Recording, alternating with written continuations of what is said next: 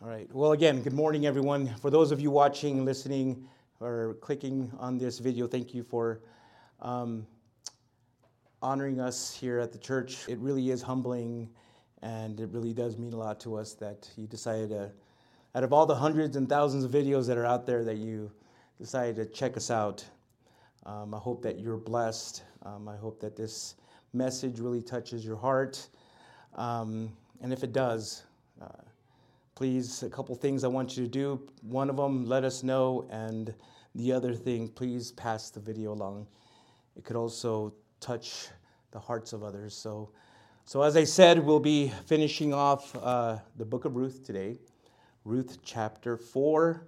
And I've titled today's message, Faith's Reward. So before I begin reading the last of this chapter, this book, let's pray and ask the Lord to speak to us through His Word. Heavenly Father, yes, we are so looking forward to the day that we are in heaven and we're able to say, yes, Lord, worthy is the Lamb who was slain. You are worthy. Thank you for loving us. Thank you for sending your Son to die for us. Now, Lord, we pray that you will speak to us powerfully through your word. Through these last few verses, last few passages of the book of Ruth, Lord. We know that you have a message there for everyone. So we know that your word, it's going to go out there powerfully. I believe that, I know that, and your word says that. So now, I pray that you will silence the world that's all around us, Lord, and let's just focus on what you have to say. Maybe not concern ourselves with what's going on in the news around the world, what's going on with the elections, Lord, what's going on just even in our own homes, Lord. Let's just focus on what you have to say through your word. Lord, we need you desperately in this time. So minister to us, speak to us, and fill everyone here with the Holy Spirit. We pray all these things in the name of your Son, Jesus Christ. Amen. All right. So I'm going to start off with just reading the first two verses and then stop there, talk about that a little bit, and then read the rest of the chapter. Ruth chapter 4, verse 11. The word of God says, all the people who were at the city gate, including the elders, said, we are witnesses. May the Lord make the woman who was entering your house like Rachel and Leah, who together built the house of Israel. May you be powerful in Ephrathah, and your name well known in Bethlehem. May your house become like the house of Perez, the son of Tamar, the son Tamar bore to Judah, because of the offspring the Lord will give you by this young woman. So as soon as that sandal was given to Boaz, the transaction was complete. It was done. So not only, as I said in the beginning, did Boaz now have the legal right to possess the land that once belonged to Naomi's dead husband, but it also meant that he could marry Ruth and then eventually pass that land down to their children. So when all the people and the elders who were at the city gate saw this transaction take place, three things occurred. First of all, they all became legal witnesses that the right of redemption had indeed occurred. Now, this explains why a marriage ceremony is so important and why it should be recognized by the civil authorities. I'm not just talking about the church in general, but also the civil authorities. See, Boaz had a love for Ruth that was public, a love that wanted to be publicly witnessed and registered.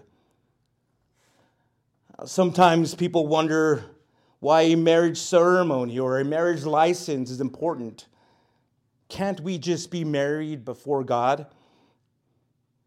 But there's something severely lacking in a love that doesn't want to proclaim itself, that doesn't want witnesses, and doesn't want the bond to be recognized by civil authorities. See, that love falls short of true marital love. So those who say, well, if we were on a desert island and no one was there to marry us, could we still be married before God? Need to hear the answer. Yes, on a desert island, but you're not on a desert island. There are witnesses and civil authorities for you to proclaim your commitment of marital love to. God wants you to do it. The second thing that occurred was that all those witnesses celebrated this event. It truly is a wonderful thing when the covenant community sincerely rejoices with the bride and groom, because what they're doing is in the will of God. Someone once said that marriage is a mistake that every man should make. But in all reality, the last place you want to make a mistake is at the marriage altar, before God and before people. See, as I mentioned a bit ago, and contrary to what some people believe, marriage isn't a private affair. The sacred union includes God and God's people. And every bride and groom should want the blessing of God and God's people on their marriage.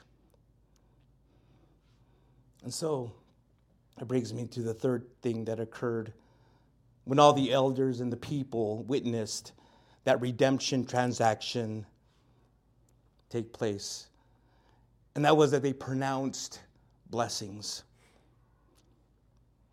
They first blessed Ruth in verse 11. May the Lord make the woman who was entering your house like Rachel and Leah, who together built the house of Israel.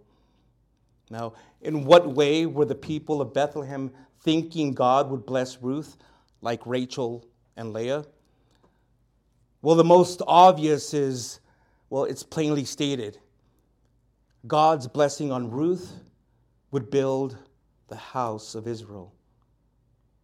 But you see, it seems to me that it's more than just a continuation of Elimelech's family line that they have in mind.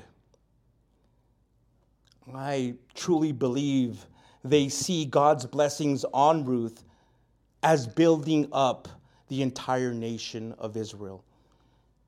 You see, we know that in just a few generations, this will result in the Davidic dynasty. And also, eventually, long after that, the line in which the Messiah will come. So as you can see, church, that truly is building up the nation of Israel. So then, another question. Why do those witnesses pronounce blessing on Ruth that would make her like Rachel and Leah? Well, besides the fact that both Rachel and Leah, along with their handmaids, they produced the patriarchs of the 12 tribes of Israel. And I think there's a more subtle blessing here. That of being enabled to conceive. In Genesis 30, we're told that Rachel and Leah were unable to conceive. But then God opened their wombs, then they were able to. We know from the earlier chapters of Ruth, that she had borne no children. And then here in verse 13, we're told that God granted conception to her. So thus, this blessing may have assumed that God would open up Ruth's womb so that she could bear children and thus, again, build the house of Israel. All those witnesses, all those people that were there were praying that Ruth would be fruitful in bearing children. See, in Israel back then, children were considered a blessing and not a burden. They took the words in Psalm 127, verse 3, seriously. There it says, children are a gift from the Lord. They are a reward from Him. They are a reward from Him. Sadly, though, that's not the attitude of our society today. I'm not sure if you knew this, but in the United States each year, over 1 million babies are legally destroyed in the womb. And the pieces of their bodies that are removed, they're removed as though they were cancerous tumors. A Christian nurse working at a hospital told the pastor this: in one part of our hospital, we're working day and night to keep babies alive. In another part, we're murdering them. What's God going to say? Yes, children are a gift of the Lord, and they are a reward from Him. We need, as a people, as a society, we need to stop looking at this issue as, children that are unborn as just things that can be rid of so easily. They're a blessing. God has a plan for each and every one of those babies. We need to get back to that place. We need to be like that again, to that place where we do consider having children as an honorable thing, as a good thing. That needs to be promoted, and that needs to be just said and talked about everywhere. All right. Well, after they proclaimed a blessing for Ruth, the people at the city gate, now they focus on Boaz. First, they tell him, may you be powerful in Ephrathah, and your name well known in Bethlehem. The people wanted Boaz to prosper and to be fruitful in his marriage. Now, there's a lot of debate. Commentators have differed as far as what that word Ephrathah means, but in the context that we're seeing it here, that's what it's more than likely means, that he prosper and be fruitful in his marriage. But not only that, they hoped that his name would become well known and bring honor to their little town. Bethlehem, you see, was already well known because Genesis 35:19 records that it was a place where Rachel was buried. But little did anyone know that Bethlehem would eventually be known as a place where Jesus Christ was born. The people's third blessing was towards Boaz's house. May your house become like the house of Perez, the son Tamar bore to Judah, because of the offspring the Lord will give you by this young woman. Here, the people perceive that what Boaz did was honorable and praiseworthy. But I believe they were also aware of the sacrifices Boaz is making to fulfill his obligations, which is why I really think they pronounce these blessings on him.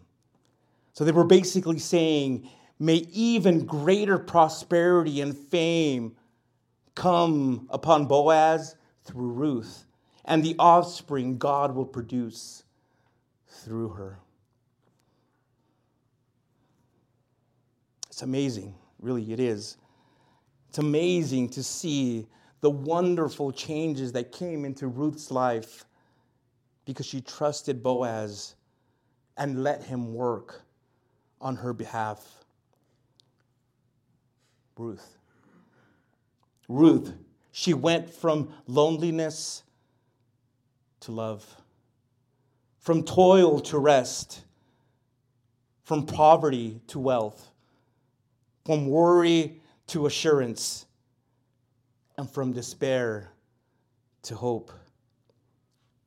She was no longer Ruth the Moabitess, for the past was gone, and she was making a new beginning.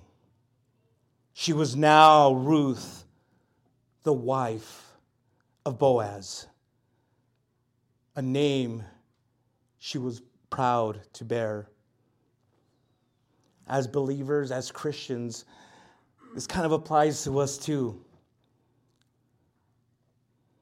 I'm no longer Angel the sinner. No, I'm not. I'm now known as Angel, the Son of God, child of God, born again into the family of God. Many of you need to start seeing yourselves that way too. You're no longer that person that you once were. That sinner that messed up so many times, that alcoholic, that adulterer, that fornicator, that addict. That person that you hated and that you hate now thinking about. You're no longer that person. God sees you now as his child. The moment you accepted Jesus Christ as your Lord and Savior, the moment the Holy Spirit came to live inside of you, you became his. He is in you and you're in him. You're now his child. So don't be defined by all those things. Yes, I know at times they come to mind, they come and creep in, and you are reminded of the things that you've done or the things that you did. It's painful and it hurts. I know it does for me. Then I close my eyes and I remember, I recall what Jesus did on the cross. And he did that for me. And yes, he did that for you too. Don't forget that. That's my advice, is when those thoughts, those memories start creeping up and the devil starts telling you that you're not good enough, that you're just a failure, that you're just going to fail again. Remind yourself of what Jesus did. And that your Redeemer lives. And he's alive right now, sitting at the right hand of God, interceding for you. Think about all that Jesus suffered to set you free. Yes, you were once a sinner, but now you're not. You're a child of God. Now, one of the many images of the church in the Bible is that it's known as the bride of Christ. In Ephesians chapter 5, verse 22 to 33, the emphasis is on Christ's love for the church as seen in his ministries. He died for the church, which is the past. He cleanses and nourishes the church through the word, which is the present. And he will one day present the church in glory, which is the future. So again, past, present, and future. We, as the church, and yes, even as small as we are, we're part of that. We are his bride. Revelation 19 tells us that Christ is preparing a beautiful home for his bride. And one day, we'll celebrate his wedding. And as his bride, we're going to be just as joyful as him, celebrating alongside of him. All right, now in this last section that we'll be reading, we're going to be seeing a second set of blessings. So let's read about those now. Pick up in Ruth chapter 4, verse 13. Boaz took Ruth, and she became his wife. He slept with her, and the Lord granted conception to her, and she gave birth to a son. The women said to Naomi, "Blessed be the Lord, who has not left you without a family redeemer today. May his name become well known in Israel. He will renew your life and sustain you in your old age. Indeed, your daughter-in-law, who loves you and is better to you than 7 sons, has given birth to him." Naomi took the child, placed him on her lap, and became his nanny. The neighbor woman said, "A son has been born to Naomi," and they named him Obed. He was the father of Jesse, the father of David. Now these are the family records of Perez. Perez fathered Hezron. Hezron fathered Ram. Ram fathered Aminadab. Aminadab fathered Nahshon. Nahshon fathered Salmon. Salmon fathered Boaz. Boaz fathered Obed. Obed fathered Jesse. And Jesse fathered David. And that concludes the book of Ruth. So, verse 13 there tells us that upon marrying, Boaz consummated the marriage, and that afterwards, God blessed Ruth by allowing her to get pregnant and give birth to a son. But God showed grace towards Ruth, long before her pregnancy. Let me show you a few ways how.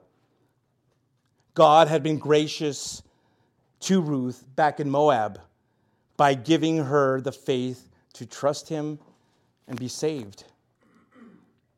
His grace continued when she moved to Bethlehem, for he guided her to the field of Boaz, where Boaz fell in love with her. God's grace continued at the town gate, where the nearest kinsman rejected Ruth, and Boaz purchased her.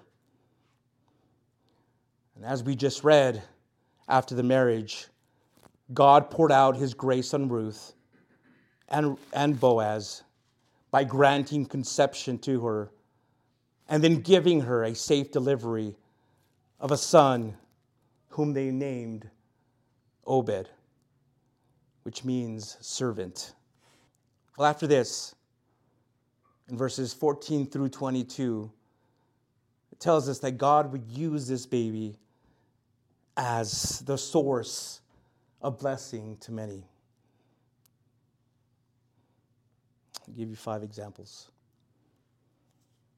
Obed was a blessing to Boaz and Ruth. This was no ordinary baby, because it was God's special gift to Boaz and Ruth. And what a little blessing, or what a blessing little Obed was to their home. But every baby is a special gift from God and should be treated that way. Every baby deserves a loving home and caring parents who want to raise the child in the training and admonition of the Lord. What a great privilege it is to bring a new life into the world and then guide that life so that it matures to become all that God has planned. Number 2, Obed was also a blessing to Naomi. His grandmother informally adopted him as her own son and basically became his foster mother. Although the title they gave her was nanny, but it also says that she was like a mother. The women of Bethlehem shared Naomi's joy when they said in verse 14, "Blessed be the Lord who has not left you without a family redeemer today." Keep in mind that this reference is to Obed, not Boaz. To Naomi, Obed was a restorer of life. Now, I'm not a grandparent yet, but those who are would probably agree that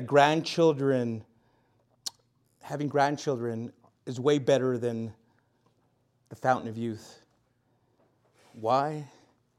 Because they get their youth back when their grandchildren come to visit. Though not all parents agree with it, grandparents agree with it, they all know the saying, they're called grandchildren because they're grand when they come and grand when they leave. There's no better way to get a new lease on life than to start investing yourself in the younger generation. Every baby that's born into this world is a vote for the future. And grandparents need to focus on the future and not the past. When you're holding a baby, remember, you're holding the future in your arms. Obed would be a blessing to Naomi another way. He would one day care for the family that brought him into the world, including his grandmother Naomi. Boaz had redeemed the family inheritance. Now Obed would continue the family line, protect the inheritance, and use it to sustain Naomi. He would live up to his name and be a servant to Naomi, his foster mother. The guarantee for this ministry would not be the law of the land, but the love of Ruth for her mother-in-law. Obed would learn early to love Naomi, even as Ruth loved her. Obed was an only son, but his affection for his mother and his grandmother would be equal to that of 7 sons. Number 3, Obed would bring blessing to Bethlehem. The child would bring faith to the family name and the name to his native town. Elimelech's name almost disappeared from Israel, but Obed would make that name famous and bring glory to Bethlehem. This happened, of course, through the life and ministry of King David and of David's greater son, Jesus Christ. Naomi would have the comfort of knowing that the family name would not perish, but increase in fame. Number 4, Obed would bring blessing to Israel. Obed was the grandfather of King David, one of Israel's greatest rulers. When the name of David is mentioned, we usually think of either Goliath or Bathsheba. David did commit a great sin. He did mess up greatly. But he was also a great man of faith whom God used to build the kingdom of Israel. He led the people in overcoming their enemies, expanding their inheritance, and most of all, worshiping their God. He wrote worship songs for the Levites to sing and devised musical instruments for them to play. He spent a lifetime gathering wealth for the building of the temple, and God gave him the plans for the temple so Solomon, his son, could do the job. So whether he had in his hand a sling or a sword, a harp or a hymnal, David was a great servant of God who brought untold blessings to Israel. And finally, fifth, Obed would bring blessing to the whole world. The greatest thing God did for David wasn't to give him victory over his enemies or wealth for the building of the temple. The greatest privilege God gave him was that of being the ancestor of the Messiah. David wanted to build a house for God, but God told him that he would build a house or a family for David. David knew that the Messiah would come from the kingly tribe of Judah, but nobody knew which family in Judah would be chosen.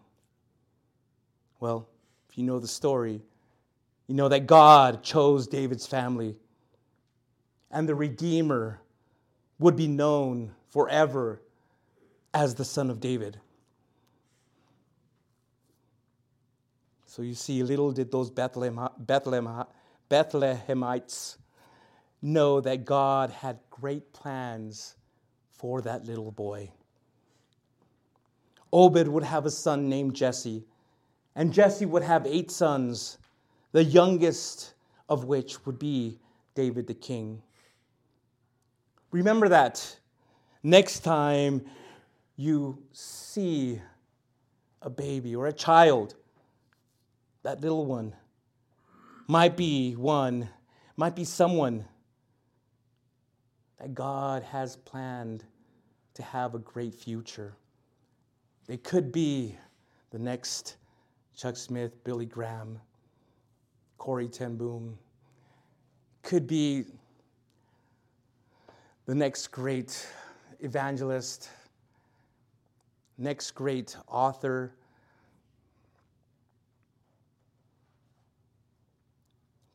The next person that brings revival to this country.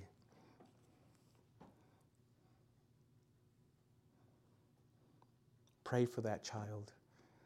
Pray that God would move in his or her life, and that they will become the person that God is destined for them to become. Pray for that grandchild. Pray for that child. Pray for that nephew, that niece. God may use them to do some great things. But here, let me also tell you this. Check this out. If you remember a few weeks ago, I mentioned that according to Deuteronomy 23:3, the Moabites were prohibited from entering the congregation of the Lord even to the 10th generation. But this little book of Ruth closes with a 10-generation genealogy that climaxes with the name of David. When I read that, I was like blown away. Church, never underestimate the power of the grace of God. Folks, let me tell you another mind-blowing fact. Naomi's return to Bethlehem, the roots of David in Bethlehem, going back to Ruth and Boaz, are why Joseph and Mary had to go to Bethlehem to register in the census of Augustus. That story is told in Luke chapter 2, verses 1 through 5. So you see, in a way, Ruth and Boaz are the reason why Jesus was born in Bethlehem. Let me repeat that. Naomi's return to Bethlehem and the roots of David in Bethlehem, going back to Ruth and Boaz, are why Joseph and Mary had to go to Bethlehem to register in the census of Augustus. It's crazy. That also blew me away. Well, the consideration of Jesus in the book of Ruth doesn't begin with a mention of King David. See, Jesus has been through the whole book, pictured by Boaz and the office of the kinsman redeemer. The kinsman redeemer had to be a family member. Jesus added humanity to his eternal deity so that he could be our kinsman and save us. The kinsman redeemer had the duty of buying family members out of slavery. Jesus redeemed us from slavery to sin and death. The kinsman redeemer had the duty of buying back the land that had been forfeited. Jesus will redeem the earth that mankind sold over to Satan. Boaz, as kinsman redeemer to Ruth, wasn't motivated by self-interest, but motivated by love for Ruth. Jesus' motivation for redeeming us, redeeming you, is his great love for you. Boaz, as kinsman redeemer to Ruth, had a plan to redeem Ruth unto himself. And some might have thought that the plan was foolish. Jesus has a plan to redeem us. And some might think that that plan also is foolish, saving men by dying for them on a cross. Yet, here's the thing. The plan works, and it's glorious. Boaz, as kinsman redeemer to Ruth, took her as his bride. The people Jesus has redeemed are collectively called his bride. Boaz, as kinsman redeemer to Ruth, provided a glorious destiny for Ruth. Jesus, as our redeemer, provides a glorious destiny for us. But it all comes back to the idea of Jesus as our kinsman redeemer. This is why he became a man. God might have sent an angel to save us, but the angel wouldn't have been our kinsman. Jesus in his eternal glory, without the addition of his divine nature, might have saved us, but he wouldn't have been our kinsman. A great prophet or priest would be our kinsman, but his own sin would have disqualified him as our redeemer. Only Jesus, my friends, only Jesus, the eternal God who added humanity to his eternal deity, can be both kinsman and the redeemer for mankind. Isaiah chapter 54, verses 4 through 8, describes the beautiful ministry of our Lord as our kinsman redeemer. Do not be afraid, for you will not be put to shame. The Holy One of Israel is your Redeemer. For the Lord has called you like a wife deserted and wounded in spirit. I will have compassion on you with everlasting love. Let me repeat that line again. I will have compassion on you with everlasting love, says the Lord your Redeemer.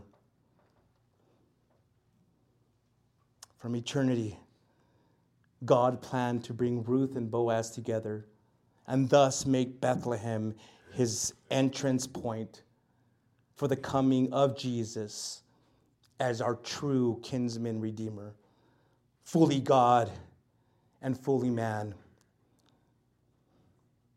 Spiritually, we need to come to Bethlehem and let Jesus redeem us.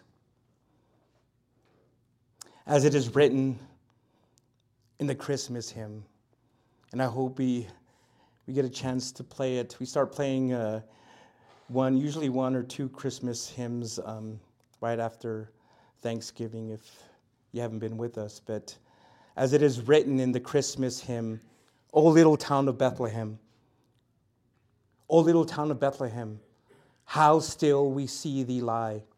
Above thy deep and dreamless sleep, the silent stars go by. Yet in thy dark streets shineth the everlasting light. The hopes and fears of all the years are met in thee tonight. How silently the wondrous gift is given. So God imparts to human hearts the blessings of his heaven.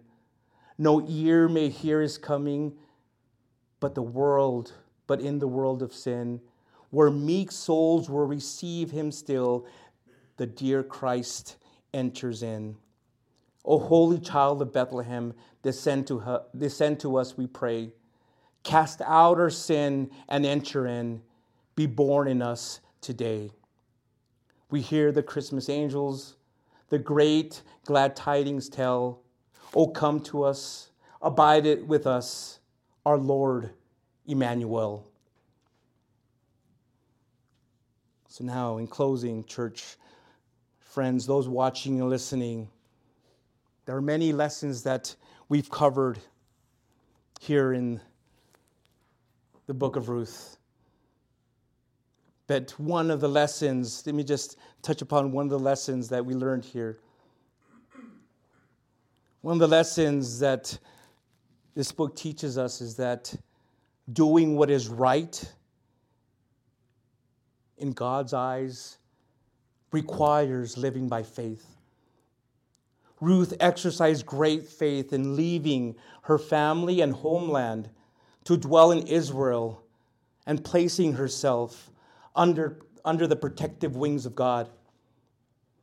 Boaz exercised faith when he gave the nearest kin the first option to carry out his obligations.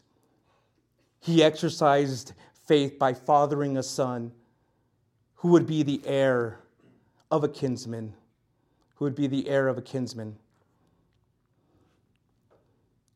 Doing what is right in your own eyes. Doing what is right in your own eyes is living by sight. Doing what is right in God's eyes requires faith. Because you see, you often cannot see how doing the right thing will produce what God has promised. So now let me close by asking you this question, my friend, or these questions. Who do you trust? Are you living your life by doing what is right in your own eyes?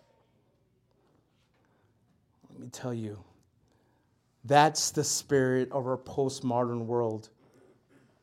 And frankly, to be honest with you, tell you the truth, it's dead wrong. We must see things as God does. And it's only when God's word presents God's perspective on man, on right and wrong,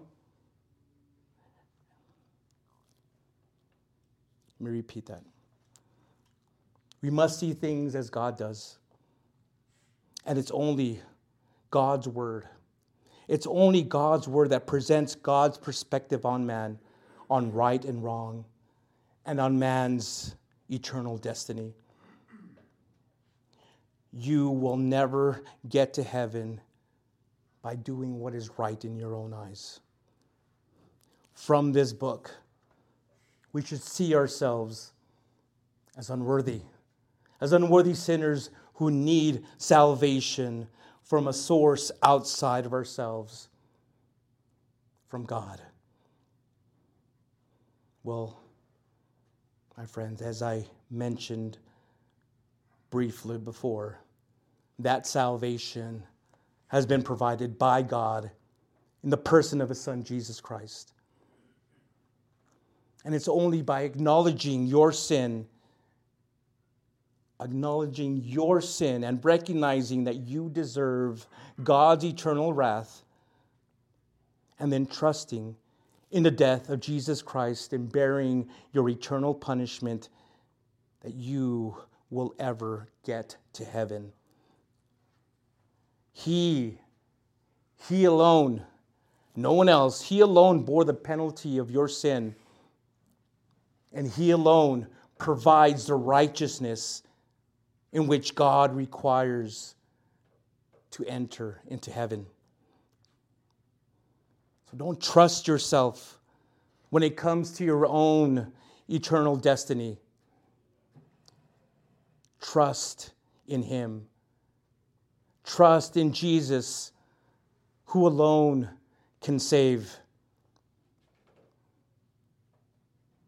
Trust in Him. Believe in Him. Obey Him.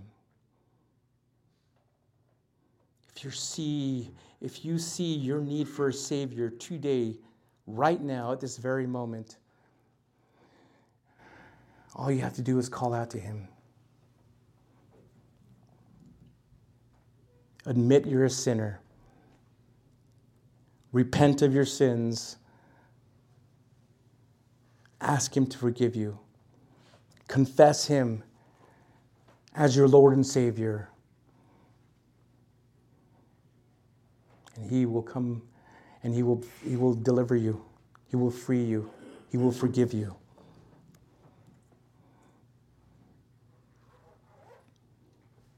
As I said last week, you've been redeemed.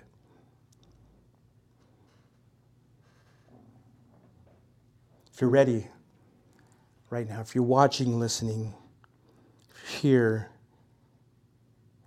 and you're ready,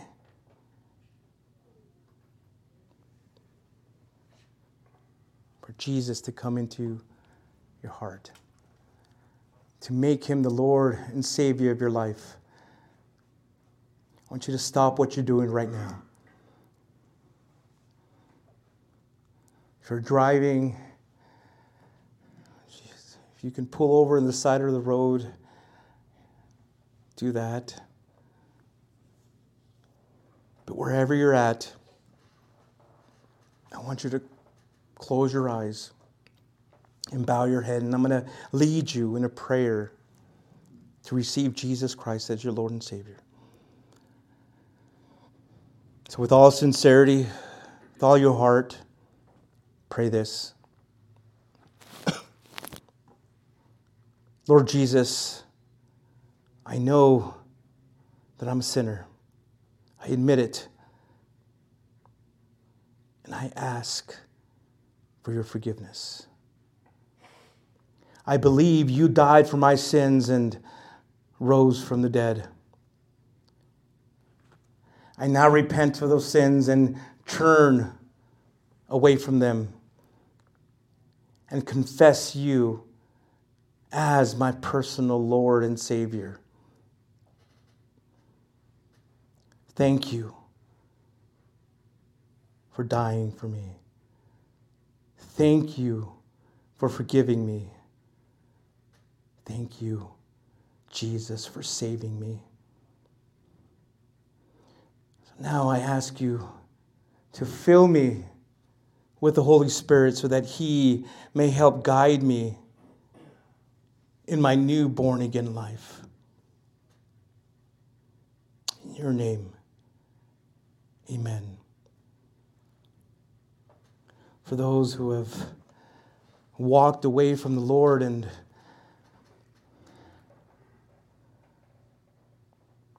found it difficult to come back, you're not sure how, or you're not sure if Jesus will forgive you again for just messing up for the millionth time, let me tell you, he will. And if that's you, pray this: Jesus, I'm sorry, I've blown it again. Forgive me.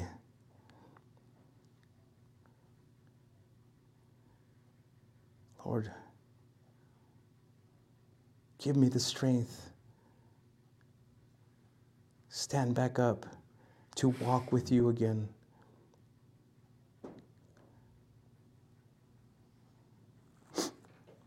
I know you love me and you care for me, and yet you have not abandoned me.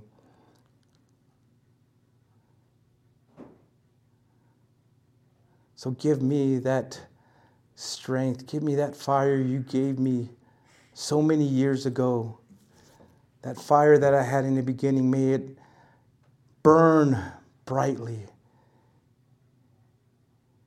May it burn brighter than the sun itself.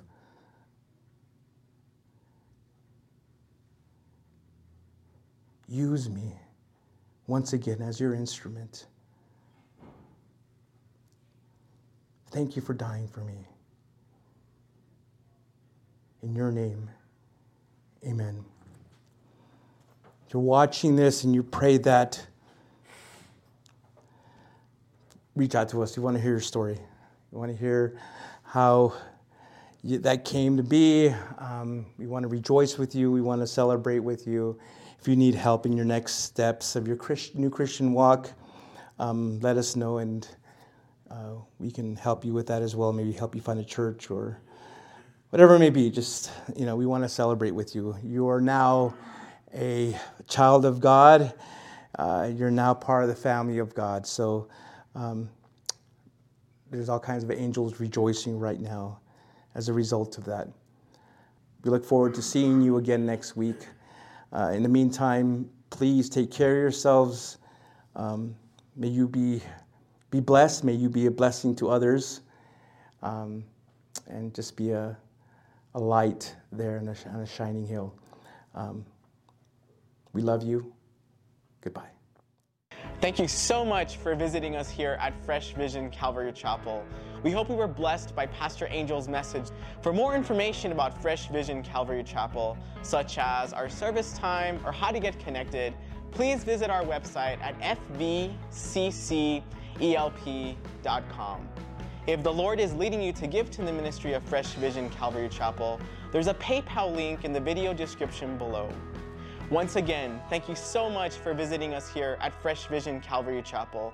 We hope to see you again soon.